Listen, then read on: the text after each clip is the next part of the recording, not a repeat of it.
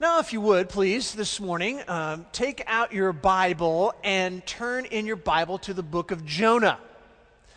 Now, for some of you, you may be thinking, I'm not sure where I can find the book of Jonah.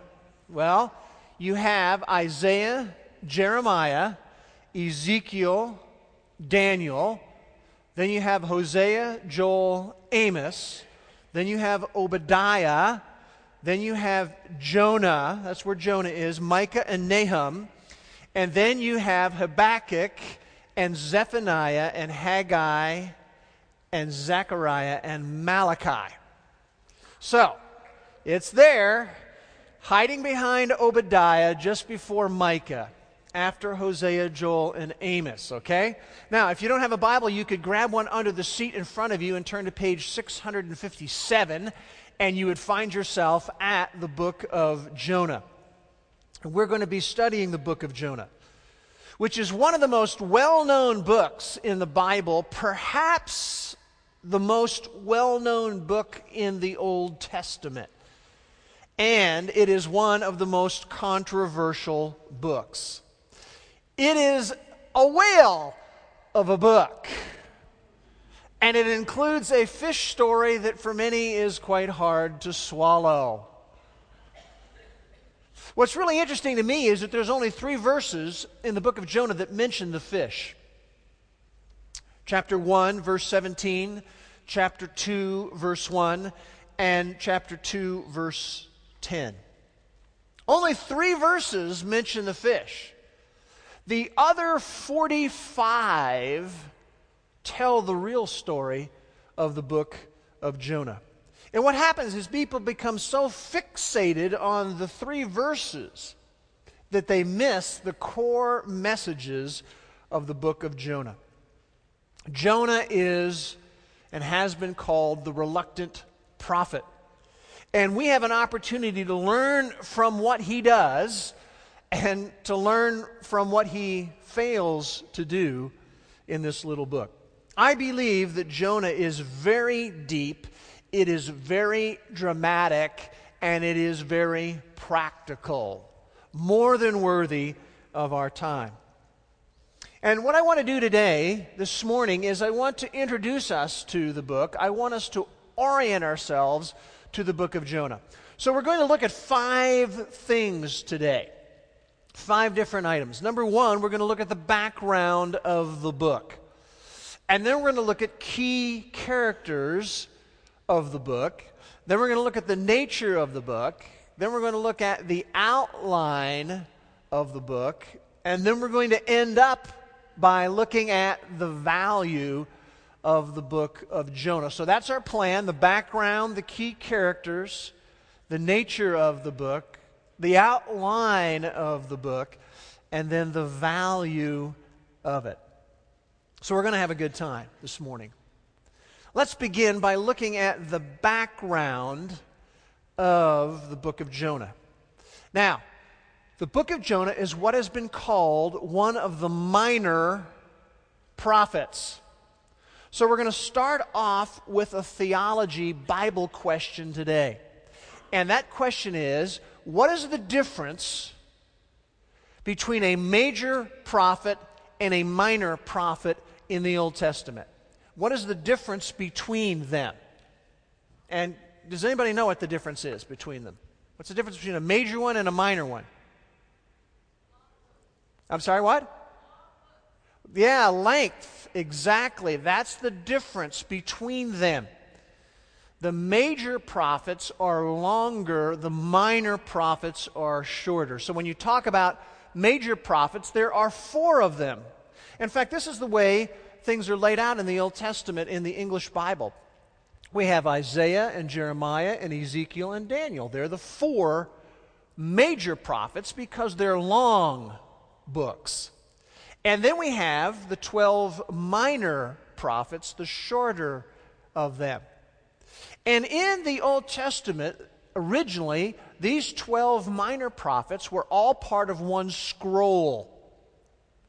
And they are placed in our Bibles in order of historical time period. So if you've ever wondered why the order of all of those things, that's the reason why. So you have Hosea, Joel, Amos, Obadiah, Jonah, and Micah. And they are placed in roughly the 700s BC, during the time of the Assyrian kingdom that existed next to Israel.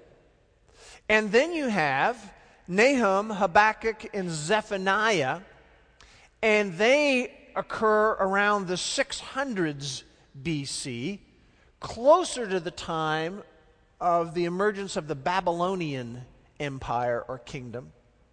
And then we end up with Haggai, Zechariah, and Malachi, and they are in the area of the 500s to the 400s BC, when there is the anticipation of the return from the Babylonian exile. Remember, the 2 tribes of Judah were carried off into Babylonian exile. So that's why you have the order, if you've ever wondered about the order, and that's why you have these 12 books in a row, is simply because they're the minor prophets and they're laid out in some sort of a time frame.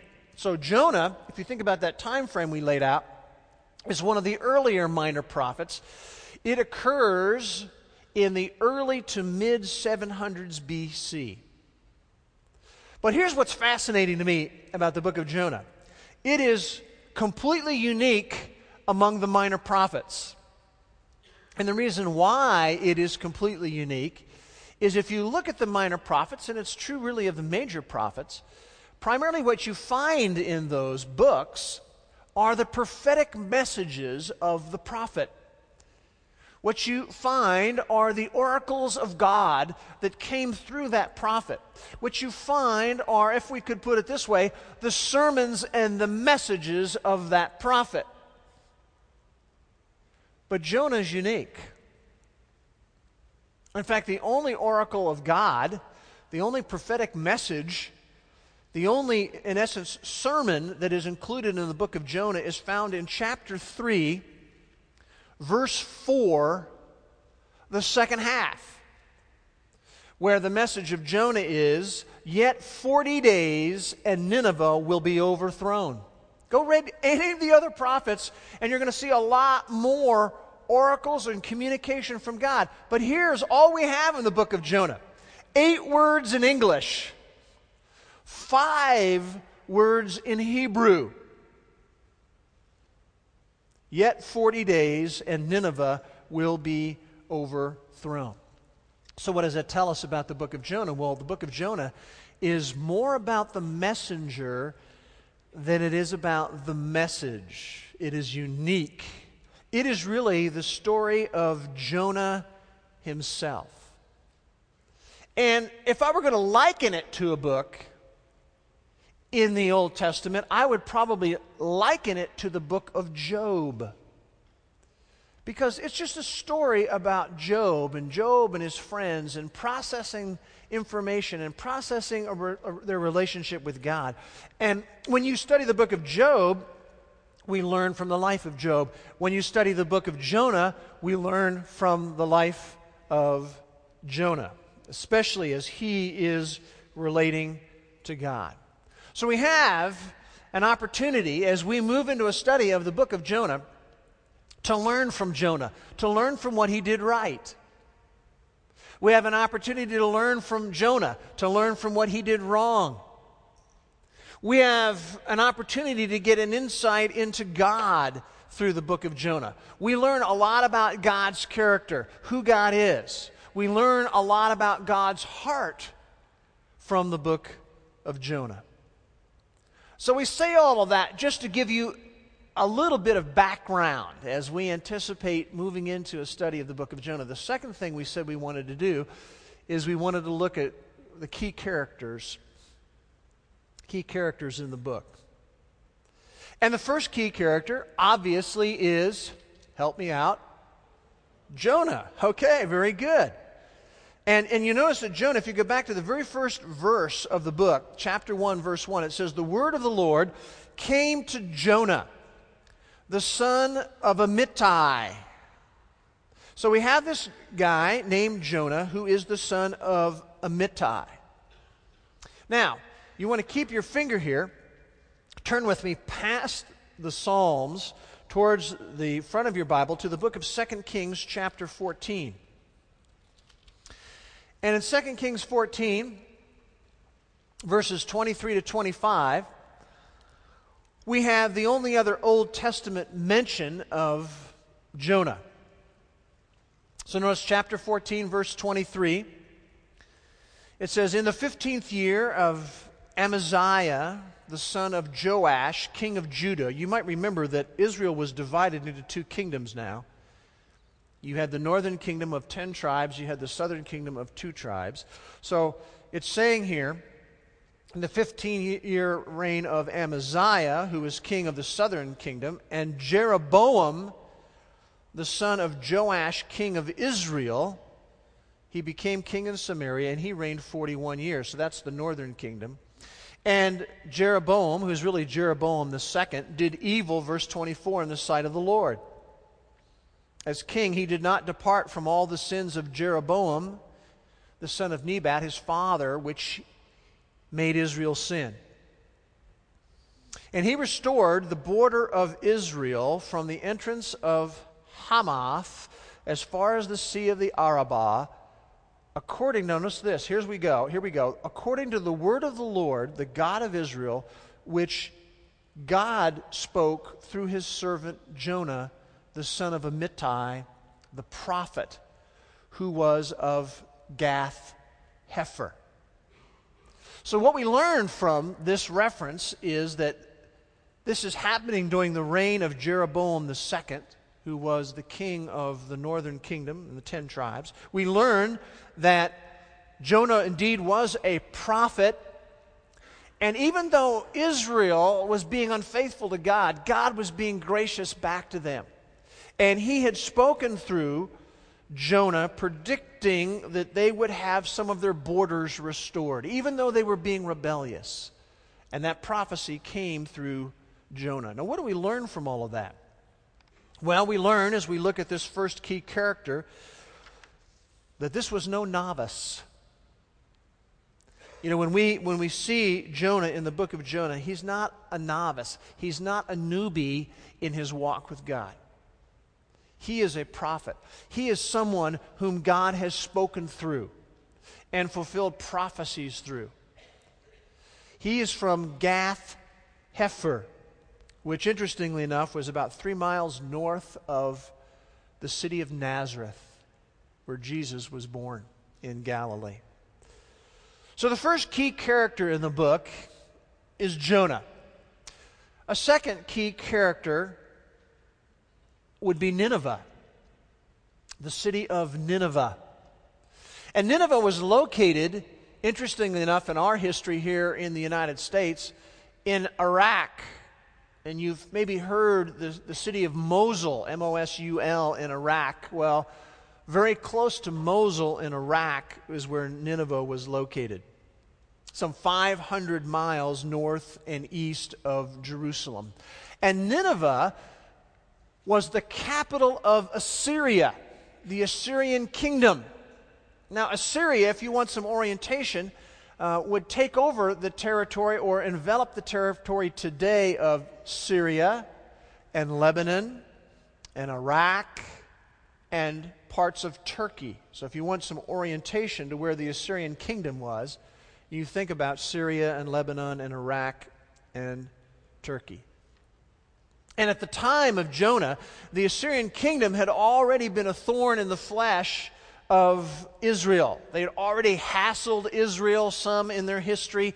And in fact, at the time of Jonah, the number one enemy of Israel was Assyria, with the capital city of Nineveh. And if you go a whole generation later, some 100 years later, roughly, or maybe less, it was Assyria who ended up capturing the northern kingdom of Israel and the 10 tribes and scattering them out into the world. That's an event for later. But as of right now, you have Nineveh, the capital city of Assyria, and the number one enemy of Israel. And it's hard to imagine, because we're so far removed from it. Nineveh was the super city of the day. Absolutely the super city of the day. Nineveh was the epitome of security and strength. The city had gigantic walls built on solid rock. Now you have to imagine with me what this was like. In Nineveh, they tell us that the walls built on rock were 100 feet high. Now think about that for a minute. You know, that's at least 9 stories, I would guess, high. That's how high the walls were around Nineveh. And we are told that the walls were not only that tall, but that they were 50 feet thick. 50 feet, men and women. And in the literature, they would brag that on the top of their wall, they could operate 3 chariots abreast. It's almost like being able to drive 3 cars across the top of the wall. Around that wall were some 1,500 towers, the tallest of them going up 200 feet. Now, you just have to try to imagine what this is like. I mean, you want to talk about security and strength and power. Well, people would look at Nineveh and they would say, there's no way that city could ever fall. You can't tunnel underneath the walls because they're built on rock. They're 100 feet high. They're 50 feet thick. There's towers everywhere from which things could be shot down at people. An incredible city and a key player in this story. And we learn from the very last verse of the book something very interesting. Because God says that in Nineveh, there are more than 120,000 persons who do not know the difference between their right hand and their left hand. Now, what is he referring to there? If we have someone who doesn't really know the difference between the right hand and their left hand, what are we talking about? What are we talking about? I mean, if you've had children, how old were they when they understood they had a left hand and a right hand? We're talking here about babies, very, very young toddlers. I mean, maybe a year and under. So the city had 120,000 infants, if you will. And we don't know exactly what the population of Nineveh was, but that would probably mean a minimum of 600,000 people, maybe 1 million people in the city of Nineveh and in the suburbs of it. Key character in the book. And it's important to understand that the city of Nineveh, which was the capital of Assyria, the Assyrians were an extremely evil and wicked people. They were extremely cruel and violent. And we will learn more in the weeks ahead about that. But frankly, men and women, it will curl your hair when you hear about what they were like, how evil and how wicked they were. So you have Jonah as a key character in the book, and then you have Nineveh, but then you also have, of course, the Lord God himself. Plays a key role in the book. And we learn a lot about God's sovereignty, and we learn a lot about God's heart. And we learn a lot about how God works with us and how God relates to us in the book of Jonah. So as we said, we were going to first look at the background of the book today. Then we were going to look at key characters in the book. Then the third thing we wanted to do today is we want to look at the nature of the book. I no doubt you are aware that there are some people out there in the Christian world who would say of the book of Jonah, this is really not real. This really never happened. And of course, a big influence in concluding that is the fact of what you have in chapter 1, verse 17, and in chapter 2, verse 10. I mean, a big reason why people say, this isn't real, that never happened, is because of things like verse 17 of chapter 1, the Lord appointed a great fish to swallow Jonah. A big fish swallowed him? And Jonah was in the stomach of the fish 3 days and 3 nights. Oh, really? Some people say. And then you have, chapter 2, verse 10, the Lord commanded the fish, and it vomited Jonah up onto the dry land. Yeah, that really happened. That's not a real story, some people say. Being swallowed by a fish, being in the stomach of the fish for 3 days and 3 nights, being vomited up, can't be real, they would say. There are some people in the Christian world out there who would say of the book of Jonah that it is just a story. It's a parable. It's an allegory. They would say that the book of Jonah is very much like the story that Jesus told of the Good Samaritan. Not a real story, but Jesus' story of the Good Samaritan was a story of intolerance and caring. And so they would say of the book of Jonah, that's what it is. It's just a story. It's just an allegory of intolerance and caring. That's all that it is. There are some out there in the Christian world who would say regarding the book of Jonah is that it is an allegory, yes. It's an allegory of, not even related to the northern kingdom, it's an allegory of the southern kingdom of the 2 tribes of Israel. It's an allegory of the Babylonian captivity. It's a picture of that, you see, because when Jonah goes inside the fish, that's a picture of the Babylonian captivity where the 2 tribes were subsumed into the Babylonian Empire, and then later on they came back, and that's pictured by Jonah being regurgitated up onto the beach. And that's Israel and the 2 tribes of Judah coming back and returning. So that's what some people would say.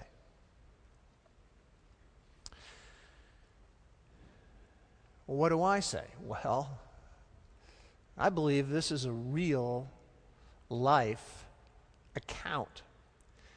And there's at least 2 reasons why I believe that. The first one is simply that Jonah is a real person.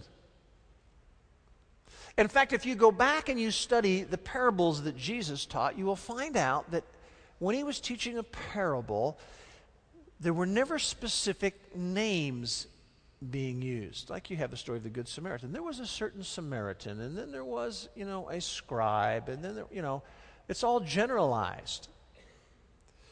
You don't have specific names in parables, but we not only have Jonah, his real name, we're even given his father's name. It's a real person who had a real father, who lived a real life. Second reason why I believe it's a real life account is that the Lord Jesus himself corroborated the reality of Jonah. So what we need to do is we need to keep our fingers in Jonah for a moment, and I want you to turn in the New Testament to the Gospel of Matthew, chapter number 12. And all we're doing today is orienting ourselves to the book of Jonah. We're just getting ready, getting prepared to learn from this great book. So notice, please, Matthew chapter 12. And I want you to notice verses 39 to 41. So Matthew 12, beginning with verse 39. Now there were some scribes and Pharisees who were questioning Jesus. And he answers and says to them in verse 39, "An evil and adulterous generation craves for a sign. Yet no sign will be given to it but the sign of Jonah the prophet. For just as Jonah was 3 days and 3 nights in the belly of the sea monster, so will the Son of Man be 3 days and 3 nights in the heart of the earth. The men of Nineveh will stand up with this generation at the judgment and will condemn it, because they repented at the preaching of Jonah.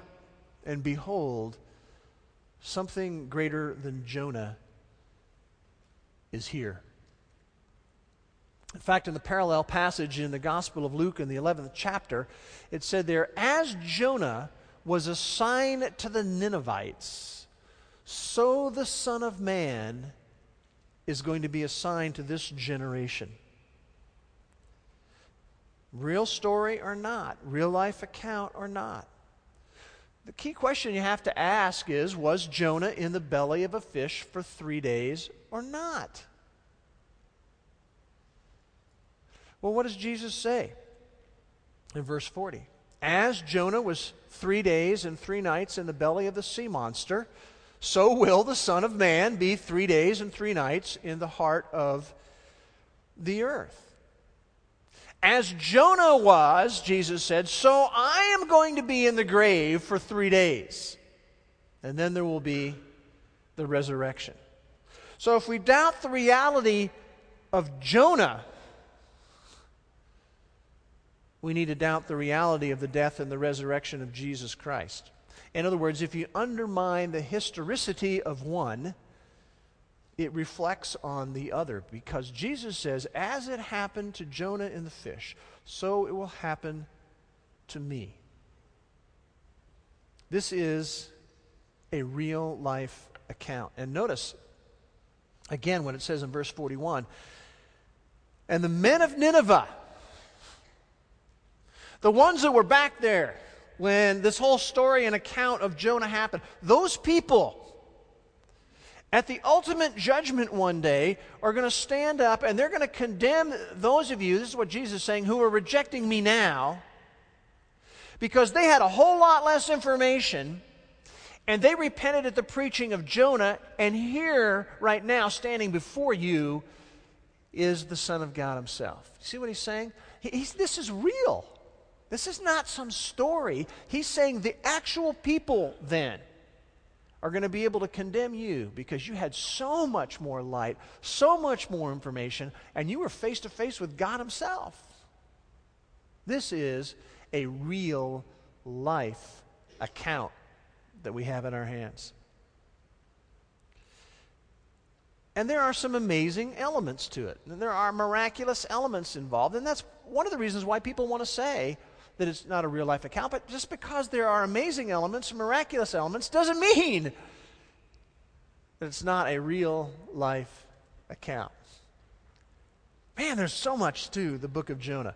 There is a lot of drama in the book of Jonah. You have a great storm, and you have a great fish with an amazing deliverance, and you have a great city with an amazing repentance that takes place.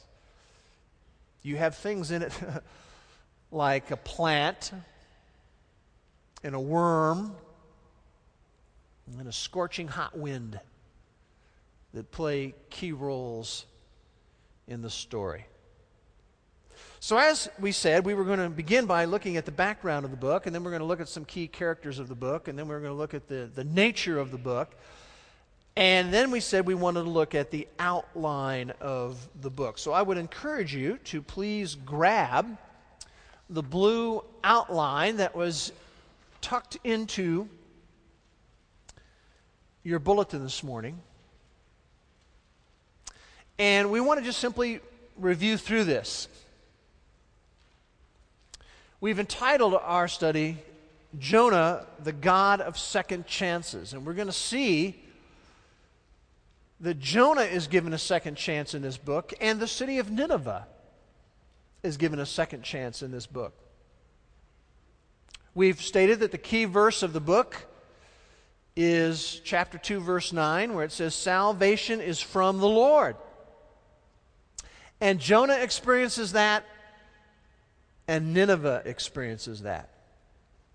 And then you will notice that you can divide the book around the 4 chapters. In chapter 1, you have 17 verses. In chapter 2, you have 10 verses. In chapter 3, you have 10 verses. In chapter 4, you have 11 verses. And we can just divide up the book and understand the flow of the book around those 4 chapters, chapter 1, 2, 3, and 4. For example, in chapter 1, we have Jonah in the ship, fleeing from God. In chapter 2, we have Jonah in the fish, praying to God. In chapter 3, we have Jonah in the city, proclaiming about God. And then in chapter 4, we have Jonah under the plant, learning from God. And if we were going to track Jonah's responses to God in those 4 chapters, in chapter 1, he's saying, I won't go. In chapter 2, he says, I will go. In chapter 3, he says, I went. And then in chapter 4, he says, I regret going. And then just another way we can look at the book by the chapters. In chapter 1, we have Jonah's rebellion where he disobeys God. In chapter 2, we have Jonah's preservation where he worships God. In chapter 3, we have Jonah's proclamation where he obeys God. And then in chapter 4, we have Jonah's correction where he complains to God. And then if we were going to just look at things from the standpoint of God's will and Jonah's response to that, in chapter 1, we have him ignoring it. In chapter 2, we have him acknowledging it. In chapter 3, we have him performing it. And then in chapter 4, we have him questioning it. And then if we were going to simply look at the outline of the book, we could break it down this way. In chapter 1, verses 1 to 3, we have Jonah's disobedience. In chapter 1, verses 4 to 17, we have God's discipline. That's what God does when we are disobedient. In chapter 2, verses 1 to 9, we have Jonah's repentance. In chapter 2, verse 10, we have God's deliverance. In chapter 3, verses 1 to 4, we have Jonah's obedience. And then in chapter 3, verses 5 to 9, we have Nineveh's repentance. Chapter 3, verse 10, we have God's mercy. Chapter 4, verses 1 to 3, we have Jonah's lack of compassion. And then in chapter 4, verses 4 to 11, we have God's correction, which breaks down into 2 parts. Chapter 4, verses 4 to 8, we have an object lesson. And then in chapter 4, verses 9 to 11, we have the ultimate lesson. And if we were going to give a key theme maybe to the book, it could be taken from chapter 4, verse 2, the second part, where you have the statement of God, you are a gracious and compassionate God, slow to anger and abundant in loving kindness. And that is seen by Jonah, and that is also seen by Nineveh. So, that gives us the basic outline of the book. So we said what we were going to do in our time together today is we were going to start by giving you some background of the book. We're going to look at the key characters of the book. We were going to look at the nature of the book. We're going to look at an outline of the book. The 5th thing we want to look at is what I'd like to call the value of the book. Now, a lot of us learn about the book of Jonah, those of us who were around church when we were younger, and probably if we were going to summarize what it was about, we would talk about, well, he was eaten by a fish and he came out of the fish, and maybe we might know something about Nineveh and preaching at Nineveh, but men and women, I don't think we understand how deep this book is. This is a deep book of Scripture. And we know that Jonah knew God. But what I find interesting is that he still had a lot to learn about God. And you know what? We are always enrolled in the school of discipleship. And I know that at least the majority of us who are here know God. You know God. Many of you personally know Him. But you know what? Even if you know Him and you've known Him for 10 years, we should never stop learning about Him. We are always enrolled in the school of discipleship. We're never too far along spiritually where we cannot gain value and spiritual perspective from a book like Jonah. In fact, I will tell you right now that if you will work your way through this book and hang in there with me and do some reading and studying on your own, you're going to see yourself in this book. We see ourselves in this book. There is so much that we can learn from this book. Again, we can learn from what Jonah did right. There's lessons there. we can learn from what Jonah did wrong in the book of Jonah. One of the things that he struggles with is with the will of God. You ever struggled with the will of God in your life? He struggled with that. And Jonah had to deal with some things in his life. He had to deal with disobedience in his life. He went through the experience of having some disobedience. He had to wrestle through repentance because of his disobedience. He had to wrestle with obeying God when he didn't really want to obey God. You ever had that situation happen in your life? He had to struggle with a lot of attitude issues. Anyone here ever have to struggle with attitude issues? Anyone here ever have to work through some disobedience and some repentance in your relationship with God? There's a lot of great stuff here. And some of us, I don't know all of the stories, but some of us have had some failures where we've blown it. Some of us maybe in a fairly significant way. And one thing you can learn from Jonah is that failure doesn't mean that God is through with you. That's very encouraging to know. Very encouraging to know. He is, as we are going to see, the God of second chances. In this book, God's sovereignty is emphasized. Man, is it emphasized. We see God's power in the realm of nature. We see that He is fully in charge at all levels. We see in this book God's heart revealed. We see God's mercy in the realm of humanity.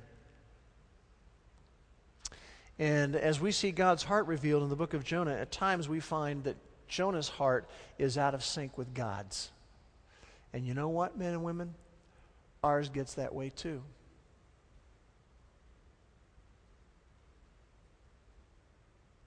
And I think one of the things as we go through this study, it would be good to be asking is where is my heart out of sync with God? Be a good perspective, good question to ask. We have an exciting study ahead of us. It's going to be fun. Now, I want to talk about, as we come away from our orientation of the book of Jonah today, some life response that we can have. Some steps, life steps that we can take. And they're built around three words: read, mark, and summarize. Okay? So I want you to be thinking about that as you go into this week. I want you to read, mark, and summarize. What do I mean by that? Well, number one, I would encourage you to read the book of Jonah 3 times before next Sunday. It's just 45 verses. So read it 3 times before next week. You'll get more out of it that way. Second life response step would be to mark down, as you read through the book 3 times in the next week, I want you to mark down every indicator that you see of the sovereignty of God and of the heart of God. As you're reading through it, just take those 2 categories and say sovereignty of God and heart of God, and I want you to write down any references you see to those things in those 45 verses. And then the other life step, which to me is going to be a little bit of fun for us to do, just a little fun, is I want you to take chapter 1 and summarize chapter 1 in 3 words. Okay? Just for the fun of it. Nothing more than that. Just take chapter 1 and summarize it into 3 words, and we'll try to hear what some of those are as we come together next week. God is going to do great things. God wants to teach us things as we study the book of Jonah and learn freshly about the God of second chances. Let's pray together. Father, we want to thank you again so much for the opportunity that we have to take the living book, the Bible, into our hands. And we know that you're going to use this book to teach us and to change us. And we would pray that that would happen, Lord. We look forward to what you're going to show us, what you're going to teach us, how you're going to change our perspective. And to me, I find it fascinating, God, that we're able to take someone who lived back in the 700s BC and learn from him in the 21st century. It's just amazing. It's awesome. We look forward to what you're going to do, and we thank you in Jesus' name. Amen.